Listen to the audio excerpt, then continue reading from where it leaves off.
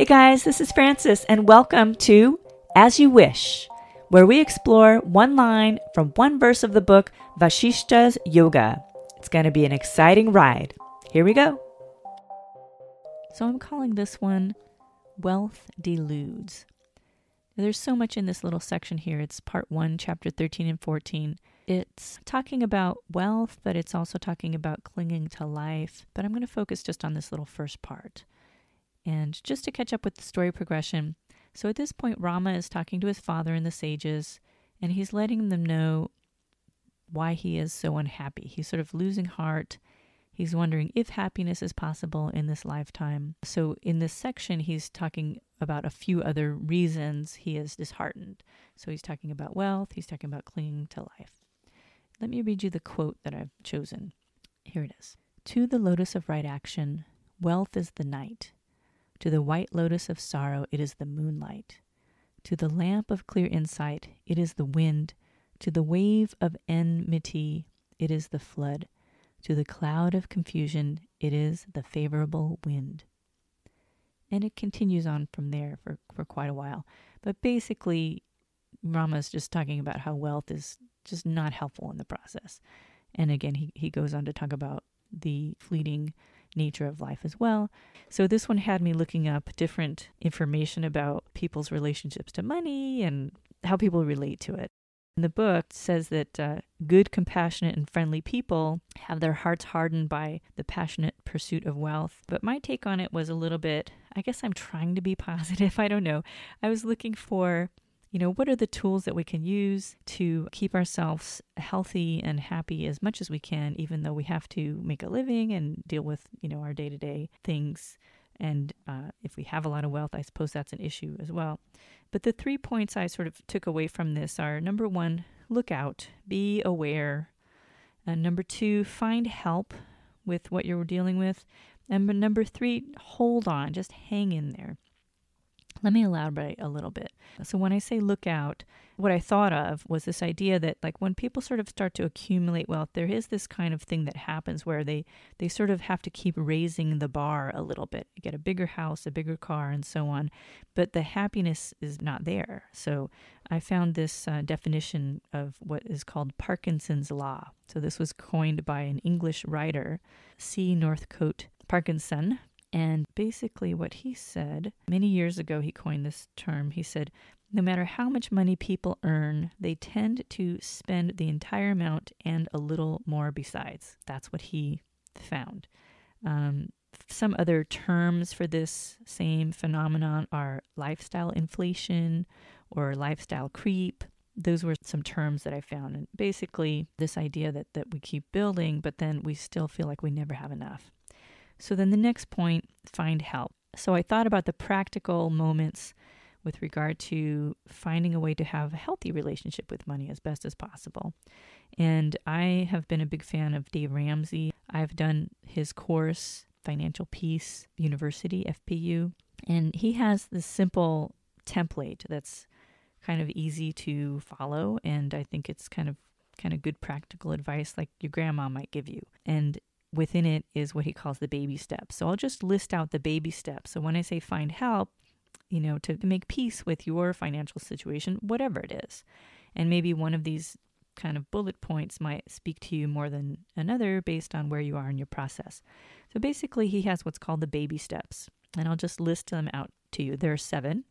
Number 1, save $1,000. Number 2, pay off all of your debt except for your house. Number 3, save 3 to 6 months of your expenses in an emergency fund.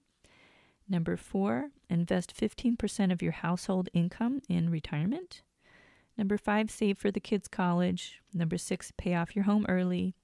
And number 7, build wealth and give.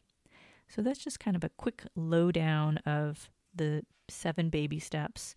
And it's kind of a template you can follow if you want to try to keep things simple. Just do those simple steps. Along the lines of just sort of being content with where we are and whatever situation we're in, as I was reading those baby steps, I was thinking, well, depending on where you are in your process, saving $1,000 might be a huge deal. You might not have that.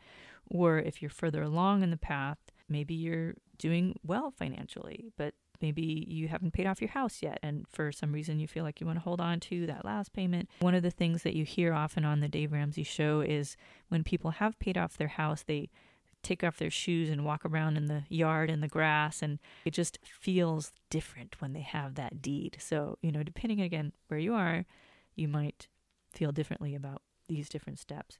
And along the lines of the last one as well, build wealth and give. So there's this thing about generosity that has you feel better about being a good contribution in the world. You gain something from when you give. So I wanted to add in, I'm a big fan of Pema Chodron, and this morning in yoga class, we read this quote, and I thought maybe it might apply a little bit too. This quote is from the Paka Pema Chodron, and it's number 12. It's called Move Toward Difficulty. So as we're working through these different things, we can not avoid things. We can just kind of move through and toward difficulty. There's a quick quote from Winston Churchill that says, if you're in the middle of hell, keep going, right? Move through it, right? So here Pema is talking about moving toward difficulty.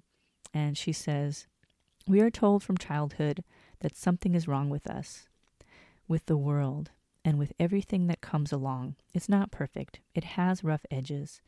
It has a bitter taste. It's too loud, too soft, too sharp, too wishy-washy. We cultivate a sense of trying to make things better because something is bad here. Something is a mistake here. Something is a problem here. The main point of the Buddhist teachings is to dissolve the dualistic struggle, our habitual tendency to struggle against what's happening to us or in us. These teachings instruct us to move toward difficulties rather than backing away. We don't get this kind of encouragement very often.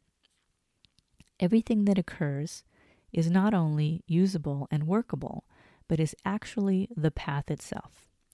We can use everything that happens to us as the means for waking up. We can use everything that occurs, whether it's our conflicting emotions or thoughts, or our seemingly outer situation, to show us where we are asleep and how we can wake up completely, utterly, without reservations. Move toward difficulty. So I thought that might be able to apply within our financial viewpoint as well. So that was our idea on finding help. And then the third part was hold on. So I have this song that I've been thinking of. It's by Bishop Briggs. It's called We Hold On. It's kind of a really cool song. I love the just down-to-earth, solid feeling of that song. That's the way I feel it. Some of the lines from the word is, the truth of it all, we rise and we fall, we hold on, we hold on. I want to sing it. The truth of it all, we rise and we fall, we hold on, we hold on. Not nearly as good as she does it, but that's my try anyway. It just feels so heartfelt to me. And I know that wherever you are in your situation, it could be that you might just be holding on, hanging on, and we hold on to each other. It's interesting, when I looked up that song, I thought it was called Hold On, and I found like 4 or 5 different artists who wrote songs called Hold On. The one I was thinking of is called We Hold On. But interesting that Hold On is the title of songs by Wilson Phillips, Santana, Chord Overstreet, Colbic Calate. It's interesting. So I guess I want to try to still be positive, even though in this part of the book on dispassion, Rama is sort of just giving us a breakdown of how we can get down to the bare bones of the rawness of, the dispassion. This is on dispassion. So in thinking about these songs, Hold On is the message, or in the Bishop Briggs song, we hold on. The truth of it all, we rise and we fall, we hold on, we hold on. So even though in this part of the book we're talking about dispassion, and what is dispassion? It's basically the opposite of passion. When you have a passion for something, you have the fire, you have that willingness, you have that eagerness to follow something, to go, to do. But we get to this place sometimes where we're just like, why bother? There's no passion. It's absence of passion. And I think, we don't really want to be there. We want to be in a place where we're living life, where we're connecting to things in our world. And we want to use the tools that we can to help us get there. So those are my thoughts on this section of the book. Just a couple thoughts on our relationship to money, our relationship to wealth. Either we don't have enough or we have plenty. Whatever the process may be, we just want to try to find peace. We're all in different phases and stages of our connection to it. It's either lack or it is prosperity, and then there are other things that go along with that. At the root of it all, what we want to find is where we can be happy and we can be healthy. We can have a healthy relationship with our money. We can have a healthy relationship with our friends and our family around it. And we can just overall be happier in general. So those are my thoughts on this section. Wealth deludes. And I hope some of these thoughts can be helpful in your process. Have a great day. Look forward to seeing you the next time. Take care. Bye. I hope you enjoyed this episode of As You Wish. For more resources, go to my website, www.taylorfitwellness.com, and I hope you will find some helpful, useful things there to help you on your journey. Take care. Bye.